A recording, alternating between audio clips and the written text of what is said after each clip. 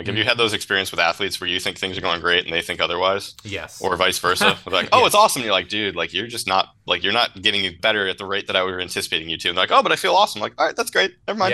Yeah. Yeah. Yeah.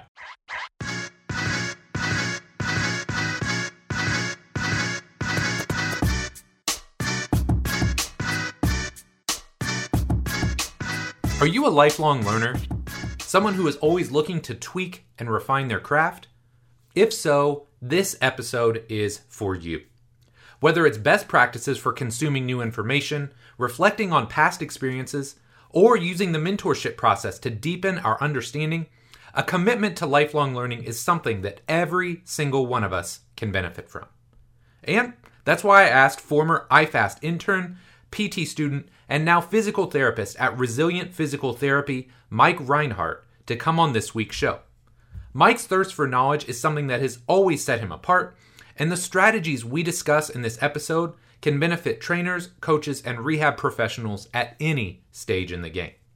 Now, if you're a regular to the show, welcome back. As always, love and appreciate you. And if you're new here, welcome. I'm Mike Robertson, and this is the Physical Preparation Podcast. In this show, we take deep dives into the art and science of coaching, cueing, program design, business, and personal development. Basically, anything to help you become a better trainer, coach, or rehab professional. Now, as someone that's always looking to sharpen the saw and get a little bit better every day, I love talking about learning and how we can refine the art of learning itself. So in this episode, we're going to cover the topic of learning and much, much more. We'll start by talking about Mike's background and how a family of scientists combined with 4-hour weight room sessions after school forged him into the person that he is today. We'll talk about how developing as a coach first helped him become a better physical therapist. We'll talk about the role and value of mentorship and what Mike's learned from being on both sides of that coin. And finally, we'll talk about the role he sees technology playing in rehab and reconditioning, as well as some of the limitations you'll see there as well. Now, regardless of whether you've been in this field for 1 year or 20, I think you'll be able to take the information on learning and mentorship and apply it right now, today. Now, before we jump into this week's episode, I will do the whole week that was kind of weekly recap next week. The kids are still out of school. There's a lot going on around here. Team Robertson just has a lot of balls in the air right now. So we'll cover that next week. But one thing I did want to do today is kind of put a bow on 2022 and just say thank you so much for your support from the bottom of my heart. Like, when I started this podcast 6-7 years ago now, I honestly thought I'd do 50, maybe 100 episodes tops. I thought, oh man, I'll never find more than 100 people I want to interview, or I'll get bored with it, or you'll get bored with it, right? You won't want to listen to it anymore. And to know that this year was our best year ever is just mind-blowing to me. We crossed 2 million total downloads, which I think is pretty impressive. We almost crossed 50K downloads in 1 month, which again, man, that's just crazy to me to think that that many of you are into the podcast, that you're enjoying the content that much. So, as we kind of put a wrap on 2022, as we look forward to 2023, I just wanted to say thank you. Again, I appreciate your support and your loyalty more than you will ever know. And with that being said, I'm really excited for 2023. We've got some great sponsors lined up. I've got some amazing practitioners, scientists, researchers, coaches, trainers, PTs lined up already that I can't wait for you to hear them and to just share in their expertise, because this is what this show is all about, right? It's like trying to find the best of the best and trying to continue to sharpen our own swords and get a little bit better at our craft, whatever that craft may be. Coaching, training, physical therapy. So, rambling now, but I just want to say thank you so much for your support. I love and appreciate you. We're going to take a quick break, and then we're going to jump into this awesome new episode with my guy, Mike Reinhart. It seems like every day I talk to a young trainer or coach who is frustrated. Maybe they're frustrated with the results they're getting. Maybe they're frustrated because they don't have trusted resources to learn from. And maybe they're frustrated because they simply don't have enough clients and wonder how long they'll be able to stay in the industry. So if that sounds anything like you, I've got something that I know will help. My Complete Coach certification was created for trainers and coaches just like you, who are serious about the results they get and who know that becoming a better coach can directly translate to a bigger bottom line. This certification is going to take the last 20 years of my life's work and put it all into one massive course. In it, you'll learn how to use the R7 system to create seamless, integrated, and efficient programs for clients and athletes of all shapes and sizes. How to create the culture, environment, and relationships with everyone you train so you can get the absolute best results. And the exact progressions, regressions, and coaching cues I use in the gym, from squatting and deadlifting to pressing and pulling and everything in between. Of course, there's a ton more that I cover, but that should give you a pretty good idea of what the cert is all about. Now here's the thing, spots for the certification will only open twice per year for a limited time only. To get on the insiders list, just head over to CompleteCoachCertification.com. Again, CompleteCoachCertification.com, and then stay tuned for emails in the coming weeks. Thanks so much for your support, and I hope you'll pick up a copy of the Complete Coach Certification when it launches. Mike, man, thanks so much for coming on the show here today. Really excited to have you on, catch up with you a little bit. Could you start by just telling us a little bit about yourself? Yeah, for sure. I mean, first off, I have to say thank you. I've literally been listening to your podcast for many years now. So to be a guest on it is quite the opportunity, and I want to thank you for that. Of course. But like, as for myself personally, so I'm currently a performance physical therapist at Resilient PT. I'm in one of the New Jersey location in Chatham, but there's a couple other locations elsewhere. We work with everyone from fitness enthusiasts, weekend warriors, those dealing with like your typical aches and pains, all the way up through youth, collegiate, and professional athletes. The beauty of it is honestly we're consistently working with people from different walks of life with different challenges, and we kind of have this ability to use a broad skill set because of these differences in populations. In addition to this, I'm also a huge proponent of teaching and mentorship.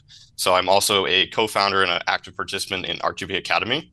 Our whole purpose is to give continuing education offerings that kind of blend the rehab and performance continuum together. So I've been an active part of that. I think it's been, hard to believe, it's almost been 3 years now, I want to say, Wow. At least 2. So time flies when you're having fun. Yeah, that's awesome, man. That's awesome. And talk to me, like, what got you into this space? How did you get started in the world of physical preparation? Mm-hmm. So I had kind of the archetypical story of like I was a freshman in high school who was relatively undersized. Like I enjoyed sports, but I wasn't like super athletic. I ever had been. And I fell in love with the weight room. Like I was that kid freshman year who's like, hey, I want to put on a couple pounds. I want to get a little bit bigger. I want to look better. And it just so happened that the school I went to had a bus that went to a local fitness center. So I would literally go there after school and I would spend 3 to 4 hours there because that's the time my mom could pick me up. So 3 to 4 days a week, I'd go there for 3 to 4 hours.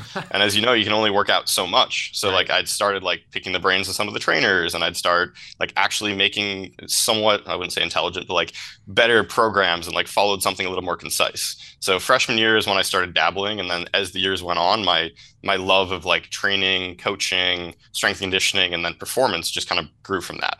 So it's kind of like the archetypical tale of like you start like it's a passion and it becomes your profession.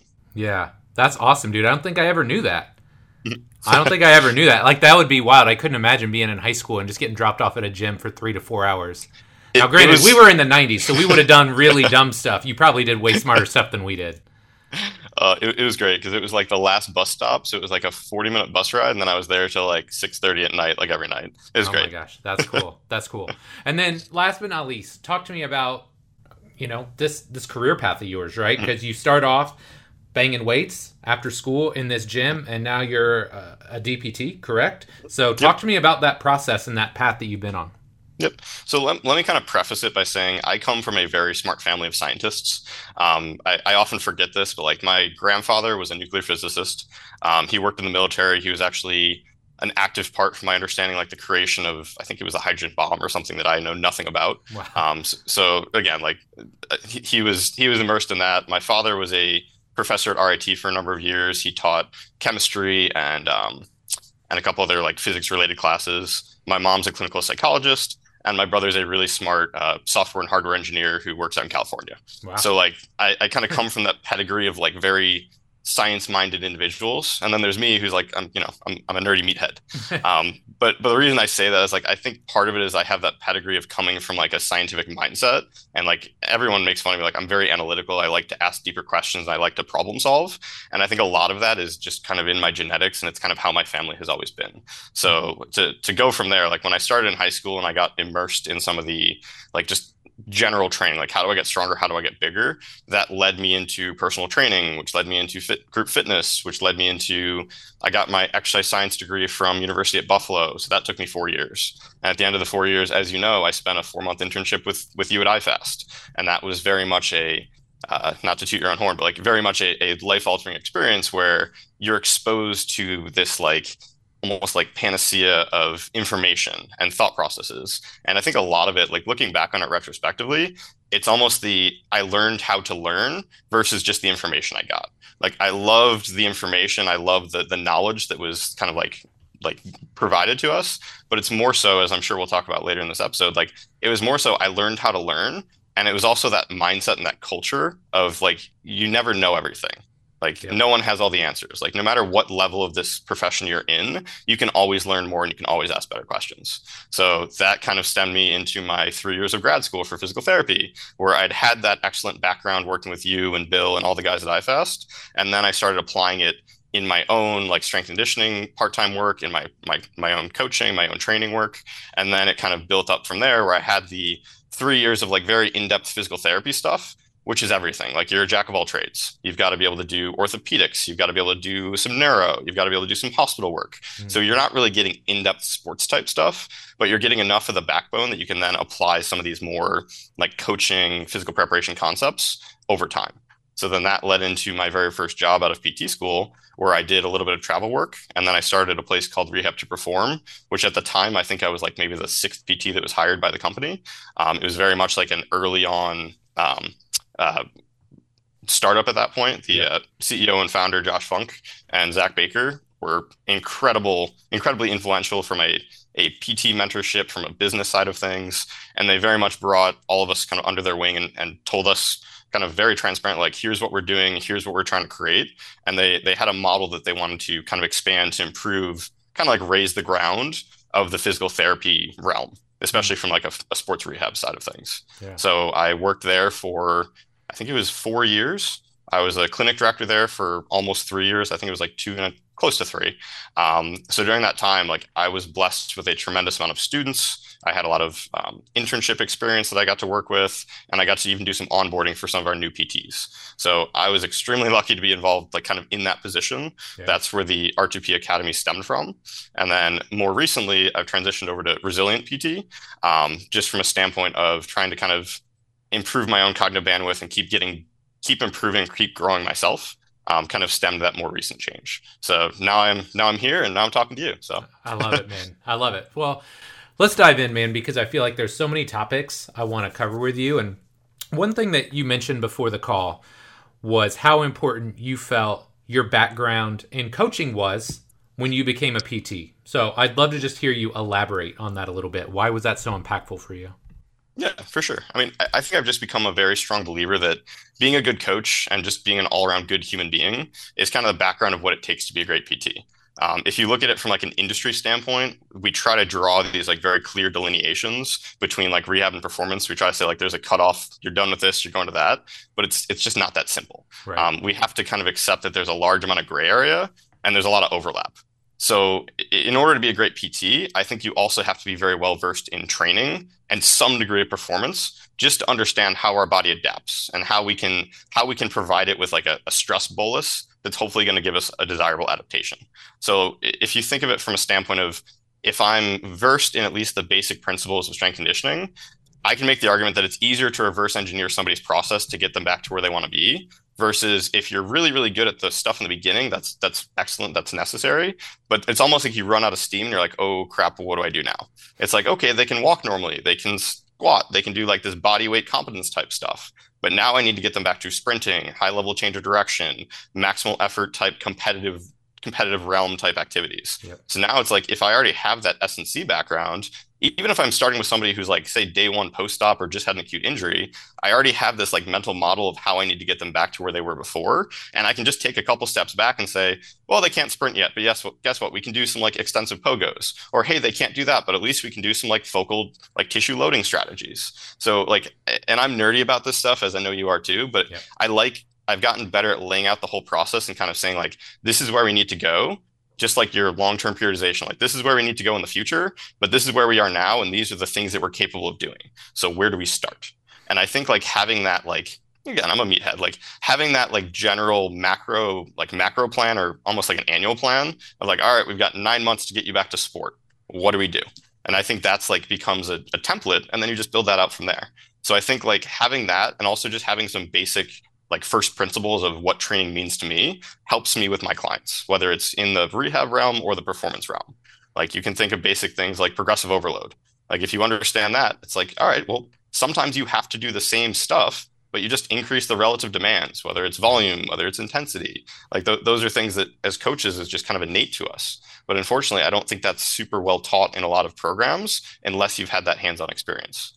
And the same thing could be said of like the SAID principle of like, all right, well, there is some degree of specificity of what we do. Like if we don't sprint, is the person going to get faster?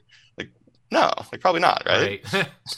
And then like same thing with exercise physiology. Like I think one of the things that was tough for me before like my time at iFast is you don't really realize that you're always working with competing adaptations. So if you have a better understanding of here is what my desired outcome is, like, all right, this person just had a surgery. Their arm is 50% atrophied compared to the other side. Guess what? We need to do a bulk. Like we need to get some hypertrophy. We need to build up some actual connective tissue, or at least the ability to tolerate force through that tissue. So we can understand like, hey, this is going to take at minimum probably 6 weeks, if not quite a bit longer. Like to get back to where they were before, we're talking months to maybe even a year or more. Yep. So it's like having that understanding, like what are my time frames? What type of adaptation am I looking for? And also like what are the competing demands between those adaptations? Because we know it's like we're only finite resources. I can't get super strong, super fast, and really good endurance all at the same time. Like there's gonna be some degree of give and take within those realms. Did I give you the Mike angry iFast internship speech when you started? Can you remind me? Because I may have blocked it out. Well, so we had this phase where like Bill is a candle, right? And interns are like a moth to the flame. So everybody was like, "Oh, I just want to hang out with Bill and see what Bill's doing." And I'm pretty sure I went through this period where it wasn't intentionally angry, but it's like, "Hey, look, that's great. If you want to come back and do a PT rotation later on, fantastic. But right now, you're here to learn how to coach, to write programs, to be able to be an effective communicator." So I just didn't remember if I gave that to your group or not, because there were some I had to be very direct about. Hey, look, you got to learn this first, and then when you go be a PT, you're going to be even better at this. So I didn't know if I gave that to you or not. I think I heard that secondhand. I think you'd given that to like some of our previous generations, and I think we heard it through the grapevine of like, hey, don't do that, like don't hover. Like I know there were times we were like kicked out, like, hey, go to the training floor. Right. Yes. Yeah. No, and honestly, like in retrospect, I appreciate that more because like, I mean, good old Jay Chung, right? Like Jay Chung was there during my undergrad internship, and he was the one that like took the interns under his wing and said like, hey, like here's how to be a good person. Here's how to talk to somebody. Like get to know them, get to know their family, get to know their pet's name. Like if if you appreciate them as a person, like they'll give you a lot more from an output standpoint. Yes, absolutely. So something else that I know you and I both agree on is the invaluable role of mentorship. So I would love to hear a little bit about mentors you've had along the way and how that mentorship process has helped you evolve, because there's really two parts to this, right? Like there's the mentors that you had, but now you're mentoring others as well in your various positions. So I'd love to hear about that from your perspective. Yeah, for sure. I mean, the one thing that I always think of, and honestly, I don't know where this quote originates from, so I don't take credit for it. But like, have you heard the idea that like knowledge is the one entity that can be simultaneously gifted and maintained at the same time? Yes. Like I don't know where it comes from, but I love that. It's like that to me is mentorship. Yep. Like, I'll go on a minor tirade about our industry, but it's like, do you know the current trend of our industry of like whether it's rehab or preconditioning or whatever it may be? If it's almost like this idea of like withholding knowledge because they think they have like the secret sauce, or they think they have some kind of like better system or program or implementation than someone else. Of course. Like I think the best in our industry, regardless of which that is, are the people that are very open and very focal about just learning. And I mean, I think a great example is like you and your podcast. Like you have people on and you have open, transparent conversations over how you think, why you make certain decisions, and how you can be better. Yep. And I think that's tremendous. Like I think we're self-limited if we try to withhold our own perceived knowledge versus having an open conversation. So from that standpoint, like I've been blessed with a lot of really good mentors. Like if I go back to literally in high school, a great guy by the name of Jim Nonamaker was the personal trainer who took me under his wing when I was a dumb high schooler who's just doing the same workout every day. So he was the one that introduced me to Olympic weightlifting, which I have now done for like over 8 years. Right. So like that was kind of my starting point where it's like get involved with like Jim taught me the ropes. He taught me basic things about training. He taught me basic things about periodization and weightlifting. And then I was blessed with you guys at iFast. So yourself, Bill Hartman, Ty Tyrell, Jay Chung, Lance Goyke, like I had that whole experience, which was also extremely beneficial because everyone saw things in a slightly different way. Like I really appreciated, obviously, like Bill is great at taking super complex things and boiling down into simple, like first principles. I think you are tremendous when it comes to like creating an intelligent program that has intelligent progression, as well as like, how do we stem this with like their current capabilities? I think like that was extremely revolutionary for me. You talk about people like Jay who are excellent communicators. Like I think every mentor offers different things, but it was cool because we got all of those at the same time. And then after that, I got hooked up with my coach, Steve Titus, who's an Olympic weightlifting coach in Buffalo. And he kind of taught me the ropes about weightlifting, like from a technique standpoint, from a programming standpoint, from a coach athlete standpoint, like having that give and take of what it feels like to be on kind of more the receiving end versus just telling people what to do. So it's like that built that kind of just that learned experience. Yeah. And then, of course, I had it through Rehab to Reform. I had Josh Funk, who's the CEO of R2P, Zach Baker, who's the head of their sports residency program, Anthony Iannarino, who I know you're aware of too, who works at the Washington Wizards now. So it's like I've had this like tremendous group of individuals. It's the whole idea of like it takes a village. Like that's how I feel. Like I am the byproduct of a village of people that took this poor little child who knew nothing and kind of built them up to this like slightly this developing professional is kind of how I feel. So the other thing is, I'm sure you feel this, like I feel like the better your mentors that you have, the more willing and more desire you have to give back. Yeah, like I feel like I want to be a better mentor because I experienced how good that, like I look back and I'm like, wow, that was phenomenal. Like this person took a lot of time, put a lot of effort into me. And because of that, I'm seeing the dividends. Like you don't see it right away, of course. You see it like years and like decades down the line. But that becomes literally like your philosophy. So I look at mentorship as it's developing a philosophy, but it's more so teaching someone how to learn versus like, I know Bill said this, like, I'm not going to spoon feed you. Like, I want you to figure it out. I want you to struggle. I want you to make mistakes, but I want you to make intelligent mistakes. Like, I know you've heard it a million times, like the idea of like a safe to fail experiment. Yep. Like mentorship is essentially a prolonged safe to fail experiment. Like, let's put this person in a situation where they get a little bit uncomfortable and they've got to make decisions. They've got to, maybe they're right, maybe they're wrong, but then they start to learn from it. And that's very much kind of like the position I've taken when I've had students. Like I was very lucky to have, I think it ended up being like 15 PT students roughly in the time I was at R2P. And that was over like a 3.5 year period.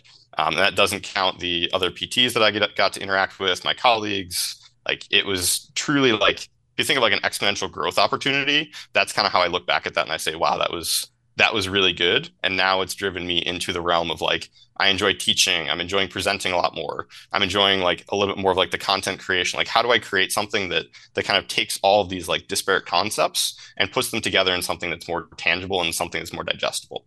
So I love it, man. That was a lot, but as you can see, I'm very passionate about teaching and learning. No, I love that. And I think one of the things that's great is when you've been a mentee, right? You take things, it's just like a coach. You take things from coaches, and then when you become a coach, there's things that you take and you apply and make your own. Same thing as a mentor now, right? And one of the things that I've told basically every intern, every coach that's been through our gym is like, look, nothing is going to make you get better faster than trying to take the concepts that you learn and then teach others. Right? It's one thing to just know them, right? And for them to make sense in your head, but then trying to distill it down and communicate it effectively to one of your peers, and then be able to be challenged by your peers and have a good discussion, or like to defend your stance or your position, that's really powerful too. So it's pretty cool that you're in that position now. And the one thing that and again, I'm sure you're aware of this, but it's also you get better at identifying where in the process this person is. Like when you learn something, like I felt this way, and I'm sure you probably saw like the deer in headlights look when you see a lot of like the undergrad interns who are walking into IFAST the first day, and they're just like, oh crap, what have I got myself into? Like I've learned to look at it as like the early phase is like it's essentially like your initial knowledge acquisition and your initial consolidation process, where you're just taking in this wave of information, but you don't know what's important. You don't know what's relevant. You don't know what needs to be like pruned down. And then as you get more experience, you get more data points, then you say, okay, now I can prune down this information and make it more specific to what's relevant to me and what my current model is. And like that's very much like you've got to meet the person where they're at. If you're dealing with somebody who's more experienced, they already have that kind of like mental framework. Now it's just a matter of like, how do I add to it, or how do I help them refine it more, because they're still putting in stuff that's otherwise superfluous. Absolutely. Okay, so this actually leads seamlessly into my next point, where, just kind of like we're passionate about talking about mentorship. You and I are both also super into learning and, as you alluded to, refining your craft. So as someone like yourself, you're really just hitting your stride in the industry. You're really starting to leave a mark.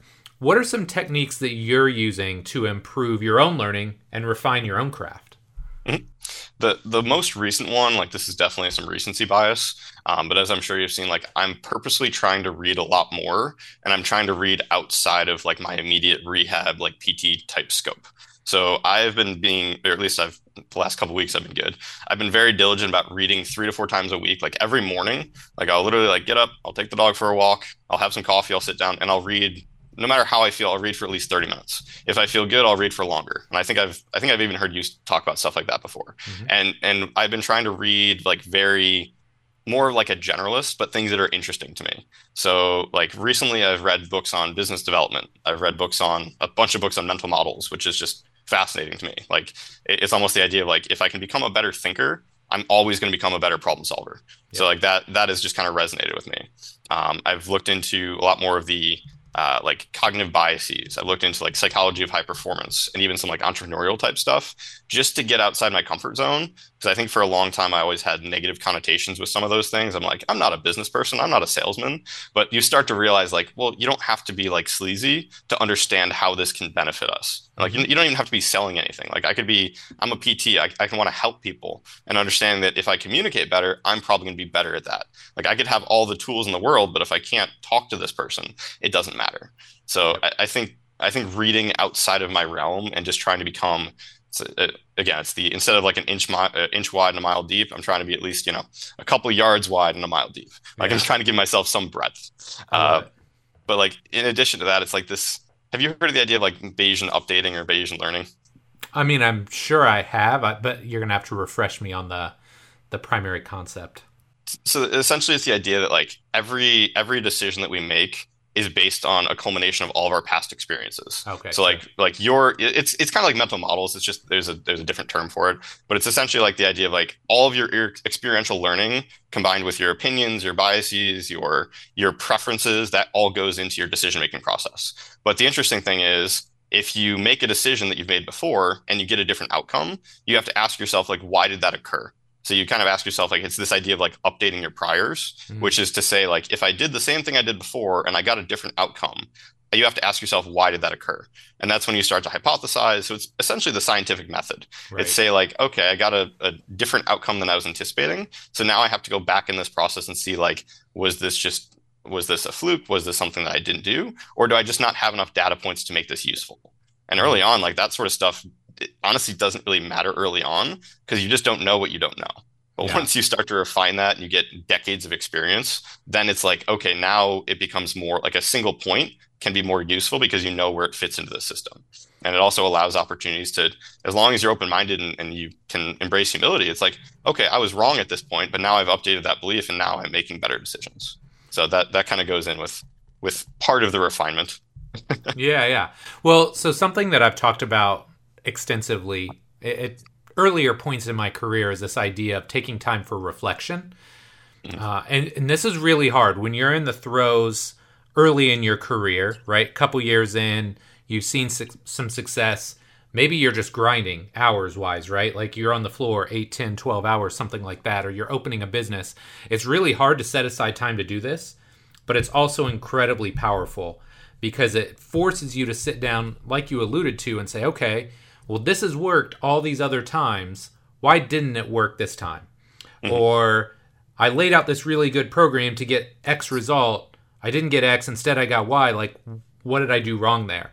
And it can seem time consuming, but I've found in a lot of cases, some of the things that are deliberately time consuming are actually incredibly valuable, right? Like writing notes longhand instead of just typing them in their computer. Little things like that I've found over the years have really like locked in the learning process for me and allowed me to retain stuff a lot better than if I would just try and do whatever's fast. Yeah, to this day, I still remember, and I'm sure you probably still do it, the assignment in the undergrad internship of actually write a program and defend it. Oh yeah, like I've used that like honestly like a very similar rendition with with a lot of my PT students, where I've literally had them write out like, give me a 4-week program. Like, what are we going to do with this person for the next 4 weeks? Okay, now defend every decision that you made. Like, why are you doing this? Why are you doing this? And it's like, it's kind of what I said before. Like, you get really good at like cutting down the fluff, and you're saying like, okay, well, do you really need that, or could you combine that with something else, or are these conflicting demands? So it's like all of a sudden you go from like this, they've got 16 things on their sheet to like, all right, now we've got 6. We just need to do these exceptionally well. And I think like the same thing could be said about like writing out like your mental model or your mind map of like how do you make these decisions, and then you go back through and you say like, okay, I could just truncate this and just get rid of this step and it'll be a lot smoother. Or as you said, like I don't think I appreciated reflection as much until like the last year for me, where now I'm trying to actually sit down and like take time, even in conversation. Like I've taken a bunch of my students more recently, and I literally said like, hey, I want you to give me honest feedback about your experience. Like, what are things that could have gone better? What are things that you weren't expecting? What are things that could have like that you found really helpful? And I've taken that feedback and I've tried to apply it again to like the mentorship model of, well, what can I offer better? Like clearly it's a two-way street. Yeah. So I think the reflection point is huge. And I think especially younger coaches and clinicians, I think it's harder to do that because like you said, you're kind of immersed in the insanity. You don't really have time to actually step back and embrace like it's just not as it's not as cognitively capable at that point. Yes. Well, and I'll give you an actionable item here. If you're listening, maybe it doesn't work as well with Gen Pop clients because they tend to stick with you a little bit longer. With athletes, it's a little bit easier because you have like this predefined amount of time with them. But what I'll do in a lot of cases is maybe it's not after every session, but at the end of every off season, I'll make a page or two of just notes. Like, hey, what do I feel like worked really well with them? What things just flat out failed, whiffed, didn't work at all? Do I never want to do again?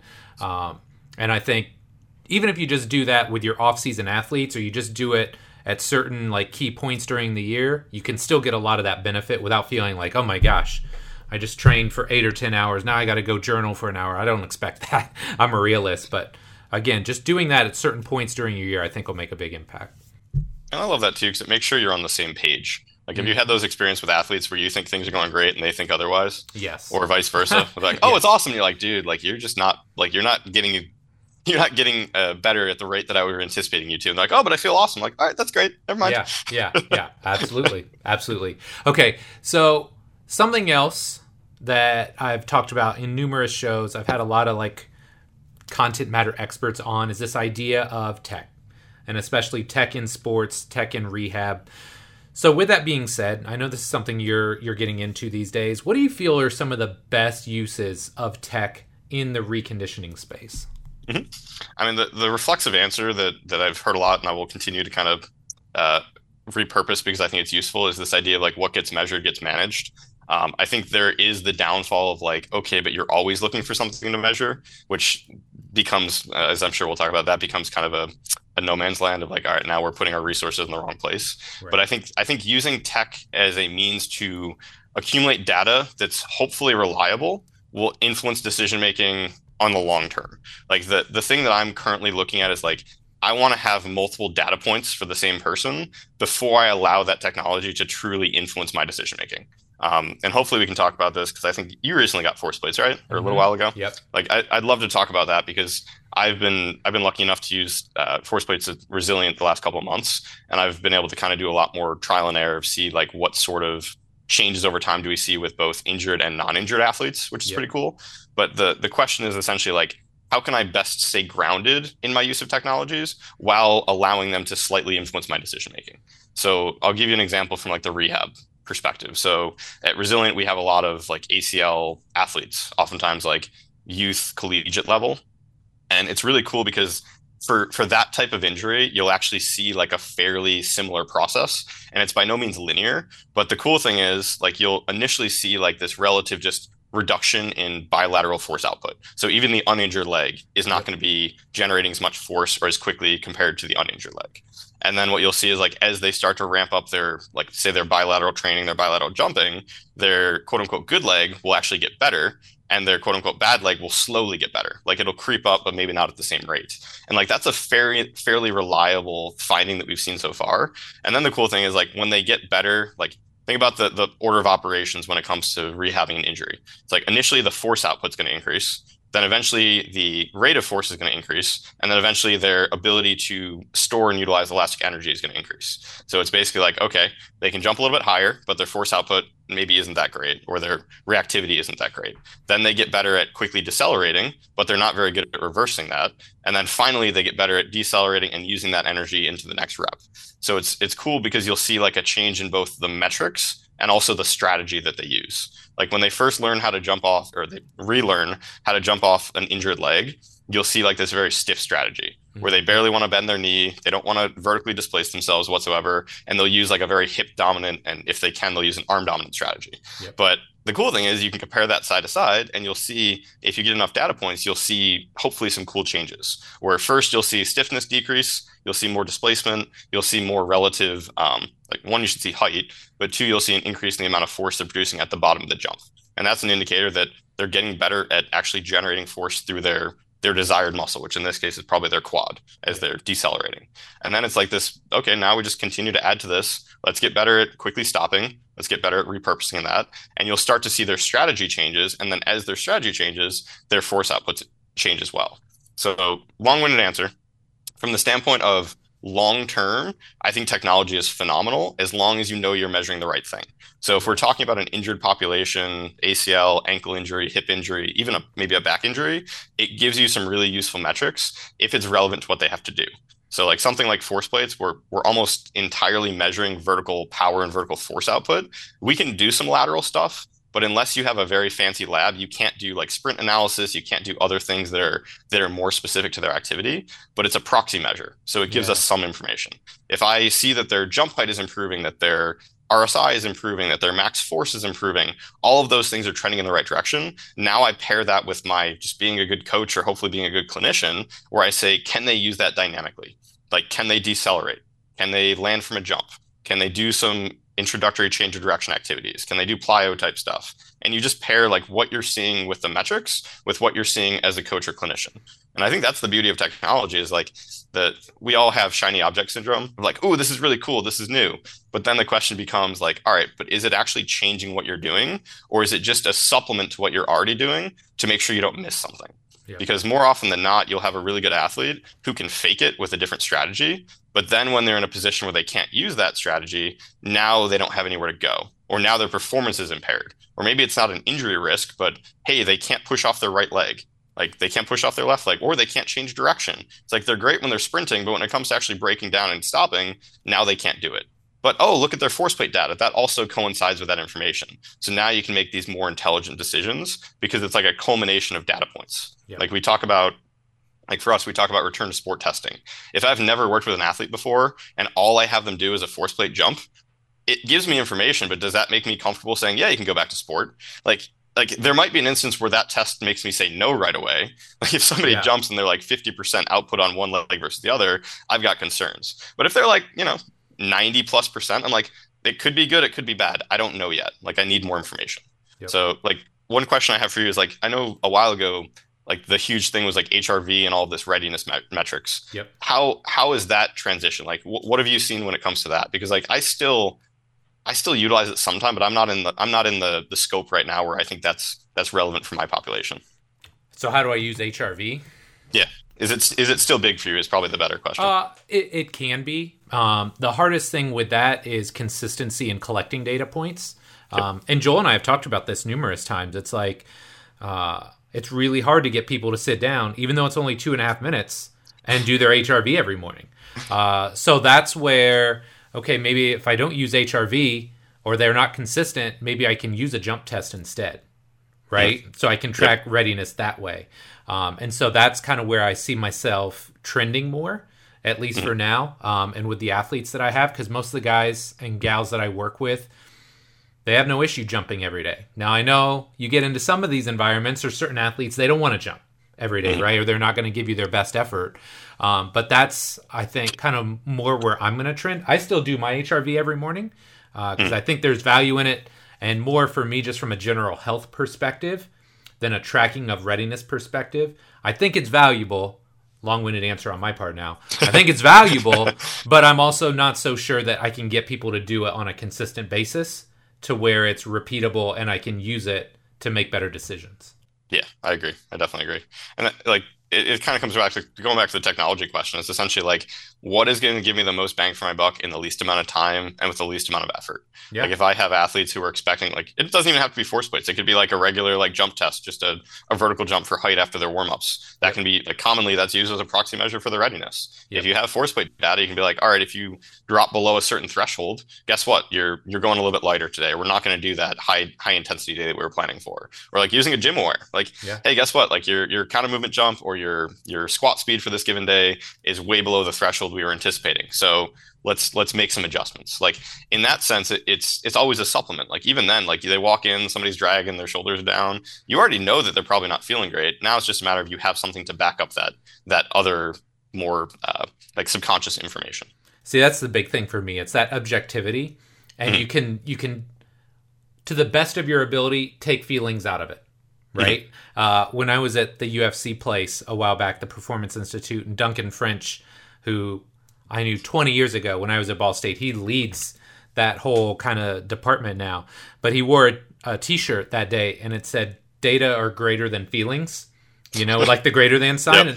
And like, that's what it comes down to, right? It's not, oh, well, I feel this and the athlete feels that. It's like, look, this is very clear. Like, you're putting 50% more force through your left leg versus your right. Or, hey, man, that's great. You hit 325 on bench at this bar speed last week. This week, you're at 285. Like, if you can drive that number up and still hit that speed, great. But if you can't, this is where you're at today. And I think that's one of the best things is starting to try and remove some of that subjectiveness from our training decisions and make it more reliant on objectivity. So we kind of make sure we're hitting the mark every day when we're in the gym or when we're assessing our clients and athletes. Yep. And I think that leads back to specificity too. Of like you've decided on what you're trying to improve. And if they're not meeting a certain metric, like they might be getting stronger, finger quote. But the question is like, is that actually in the realm of speed that you actually need? Or is that desired adaptation that you need? Because they can grind it out. But is that where we want to be for today? Probably not. Absolutely. Okay. So on the flip side of this, what do you see as some of the limitations when it comes to tech or issues that you have with it right now? I mean, the biggest one, and I'm sure you'd agree to this, is paralysis by analysis. If I have so many data points, like I'm lucky enough to have a handful of colleagues that work in the NBA right now, and they have access to all of the technologies in the world. Like they don't have a shortcoming when it comes to tech. Like they can do all sorts of things. They can do isokinetic testing. They can do force plate. They do all sorts of readiness measures. They have all sorts of access to like the best sports med staff you can imagine. But now the question is you have so much stuff muddying the water that you have to navigate the noise. And you have to say like, okay, like this guy's jump height is down by 10%. But is that because maybe he slept like crap? Is it because he had a hard practice? Is it because he had an injury? Is it because like something else is going on? Is he just not motivated? Like there's so many possible things. That's like, if that's where you have to talk to the person in front of you, right? Like the information is great, but I think it comes back, like I'll bring this full circle. It comes back to like, what is your willingness to be a good scientist? Like if you are willing to take like you're taking consistent numbers regardless, but if you're willing to be a good scientist and kind of piece apart like the causation of what might be implying that, then you can potentially make better decisions. And it also goes back to like I wouldn't put all of my stake in one measure. I would rather take a slew of measures, kind of like you said. Like if one thing could be HRV. Like okay, their HRV that morning was crap. They're walking in, they're saying they feel really sore, and their jump testing was abysmal. Like all right, those are three quick indicators that maybe they're not going to have a great day today. Like we have to do something else. Or like look at catapult data. It's like, all right, if they have a huge spike in training volume, like go to acute to chronic workload type stuff, like I might be a little bit more hesitant to add more insult to injury to this individual. So like I think it's the biggest thing is figuring out like how can we kind of piece apart the noise versus how do we identify metrics that are truly relevant to this person. And the downfall of that is it's so activity dependent. Like if you take a basketball player, like a metric that matters to an NBA player is totally different than what matters to my high school soccer player, right? Like the demands are different, the testing is different, the intensity is different, and even the frequency of how often I do that is going to be different. So like I think technology is great. Like I have absolutely no problem with tech. It's just a matter of like we almost have to limit ourselves into making very large scale decisions on incomplete and uncertain information. But the more information we accrue and the more of these like trend sets that we start to see, like if you work with the same athlete for like, say, a year, 2 years, 3 years or longer, you're going to have a very good idea of like, hey, in the past, when you had this like big drop in HRV, like you got sick like the next day, or, oh, you had this huge drop in force output, but it makes sense because you just traveled for like 5 days. Right. So it's like you can start to make more safe assumptions as you accumulate more data over the long haul, but you need to be looking at the same relative metrics. And I've definitely fallen into the category of like, oh, if we just have like a perfect periodized program where we just add consistent volume and intensity, they'll be fine. And then, of course, that falls on its head and you've got to start from pick up the pieces. So it's like, I think it's figuring out like, we're not going to hang our hat on a single metric, but how can we make like a kind of like a slew of tests that are going to be most helpful for this particular individual is my long-winded answer. Yes. And I think if I can add one piece to this that's been helpful for me over the last, say, 6 to 9 months, because we added in over the summer the Exerfly, so the flywheel training, we've added in the force plates. A common theme that I've found as I start to incorporate these things is to narrow your scope and your focus early on. So, for instance, I got the Exerfly. I'm like, dude, this thing's going to be amazing, right? And I get it in. And then I start looking at all the activities. There's like 60 or 80 YouTube videos of activities I can do. And I'm like, oh my God, now I'm overwhelmed, right? So instead of trying to do 80 activities, I narrowed it down to like 4, right? I'm going to get really good at these 4. It's just like when you start in the gym, right? You don't go to the gym and think about, man, there's a million activities or exercises I just learned on YouTube or Instagram or TikTok, wherever. I'm going to try them all. You try like 3 or 4. Same thing with the force plates. Instead of looking at all of the 60 metrics I can look at on a counter movement jump, I've deliberately blacked out like 50 of them. So now I'm only looking at 10. Yep. Right? Like just... Yep. No, I'm totally with you. And as I get better at it, then I can go back and I can look at those 60 data points that Hawken gives you. Like that's amazing and that's cool. And there's going to be a time and a place where I might want some of those things. But at least early on, to avoid the overwhelm and try and narrow my scope, I'm going to focus on these 10, really understand what they're telling me, and then when and if necessary, I'll add from there. Yep. I went through that exact same thought process when I started using the force plates consistently because my mindset initially was like, oh, I'm going to dive right in. I'm going to figure out what each of these things meant. And very quickly, I was like, I have no idea what this means. Like, I have an idea of like what the metric means, but how does this apply to this person? Yes. So I did the same thing of like, all right, I basically talked to Trevor. I was like, which metrics do you look at most consistently? He gave me like 5. I'm like, all right, I'm going to start with those and then we'll start adding up from there. So I love that. I love that process. Awesome. Okay. Big question time, my guy. Mm-hmm. If you could alter the space-time continuum and give young Mike Reinhart one piece of advice, what would it be? So I've heard a lot of people answer this question, and I've thought about it quite a bit myself.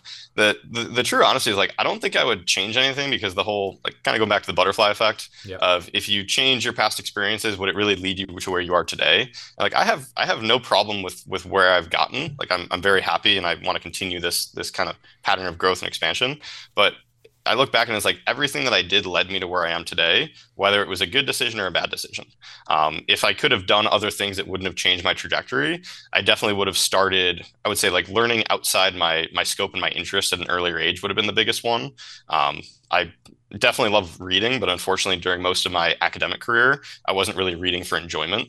Like I was just kind of getting through and like sopping through the textbooks and like I would definitely go back and actually embrace that because I feel like I would be, a couple levels up if I had done that earlier. But in the grand scheme of things, like I'm very happy with again the experiences I've had and what I've been able to do with the opportunities I was provided. So I won't be somebody who wants to go back and change it all. I love it. I love it.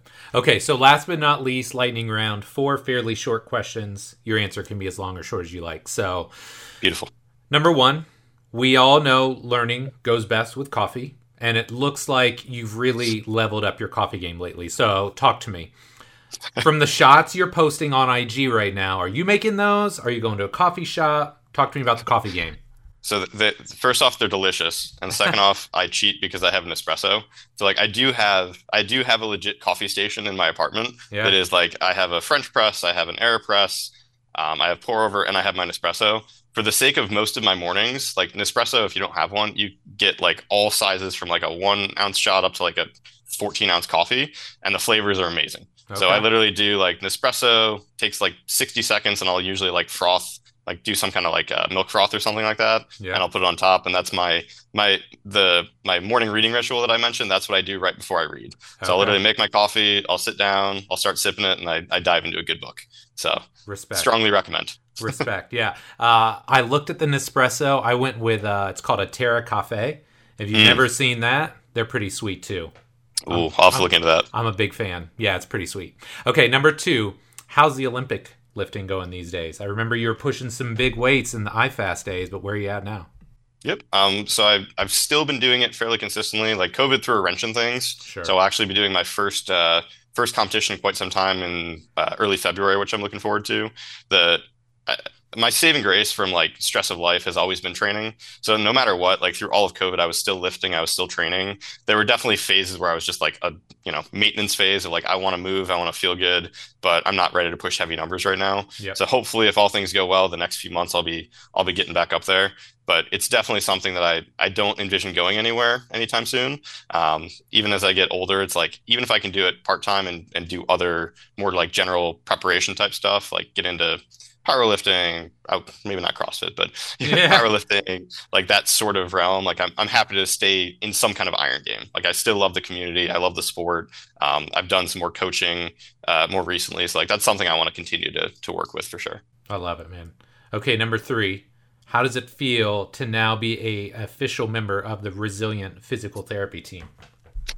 It's going back to nostalgia. So I remember I can't remember what year it was. You remember like the early physical prep summits? Oh yeah. Like there were a couple, I think it was in Indy. There were a couple that I remember like Doug was speaking at. I know you were speaking at. There were a couple other people. And I remember like I think Doug was giving some presentation on like working with like tactical athletes or something like that. Yeah. And I remember he was speaking. I was like, this dude is so freaking smart. And then I like said hi to him afterwards. And now it's like to come full circle. It's like, all right, well now I'm working in the company that he helped co-found. Yeah. And it's like he along with Trevor and Greg are colleagues. And it's like I have the utmost respect for them, but it's so cool to see like how all of that like that networking, that hard work, and that like common mindset has kind of helped me get to where I am. So the short answer is I love it. Like I love the community. I love the quest for like continued growth and knowledge. And honestly, they're great people and they have great facilities. So yeah. I couldn't ask for a better spot right now. Yeah, they're awesome, man. Happy for you. Last but not least, number 4. What's next for Mike Reinhart, man? What are you working on? What are you excited about? Anything? Yeah, so obviously, like I'm happy to be kind of getting settled in the Jersey area at the position I started, but the biggest thing coming up is I said I'm an active member of R2P Academy. We have a couple in-person courses and we're building out some online courses. So I am in the development stage of essentially like a return to lifting course that I'm putting together. I want to take essentially all the stuff we talked about today of like, how do we reverse engineer that process? How do we take somebody through like this, like getting them back into some kind of strength training, getting them back into strength sports, or getting them back into like this higher force, higher impact type activity. I'm going to, in the process of creating a course that will actually go through that, kind of like start macro and then go into the weeds of program design, strength and conditioning, essentially things that when I went through PT school, I wish I could have had, or things that as a PT student who doesn't have a strength background, I would like to be able to offer. Right. So it's essentially like almost like the cheat codes of how do I accelerate this growth a little bit. That's kind of what I'm putting together because one, I want to give back, and two, I enjoy teaching and I enjoy like helping others learn. So I want to kind of have that as a starting place and then build that out and kind of refine it over time as well. Yeah, I love it, man. Well, Mike, dude, it's been great catching up with you today. Love chatting. Where can my listeners find out more about you and the great work you're doing? The easiest thing is probably social media. Mike_Oli DPT is my Instagram handle. And anything through R2P Academy or Resilient Performance Physical Therapy, those are both phenomenal resources, and they're all very collaborative. So like I'm not a sole provider from any of those things. Like R2P Academy just came out with a concussion course. They have mentorship courses. They have lower extremity testing courses. So it's very much a conglomerate of different providers and different people giving their perspective, which I think is a really cool resource. I love it, man. Well, Mike, again, thanks so much for coming on the show. It was really great catching up today. Thank you so much for having me. All right, my friend, that does it for this week's episode with Dr. Mike Reinhart. Really hope you enjoyed it. Mike's somebody I think very highly of. Obviously, very, very sharp young man. I love his commitment to learning, to the mentorship process. Incredibly well-spoken for somebody at his age. And I just always try and remind myself, like, if you ever want to hate on somebody for being young, man, I got a lot of opportunities when I was young, whether it was speaking, whether it was writing for platforms like T Nation and Elite. So I'm a firm believer, regardless of somebody's age, you can learn something from them, especially somebody like Mike who has dedicated themselves to the art of learning and refining the learning process. So really hope you enjoyed this week's episode. If you did, do me one small favor. If you're not already subscribed to the show, go right now today and do that. Wherever you consume podcasts, iTunes, Stitcher, SoundCloud, Google Play, Spotify, the Amazon store, wherever you consume podcasts, go there right now, hit the subscribe button so you know each and every week when a new episode drops. So, my friend, that's it, man. 2022 is a wrap. Hope you had an amazing year. Like I said, it's been a great year for the podcast. Really looking forward to 2023 because I think it's going to be even better. My commitment to the show has never been stronger, and I hope that you continue to enjoy and support the show into the new year as well. So my friend, as always, thank you so much for your support. Love and appreciate you, and we'll be back next week in the new year with a new episode. Take care.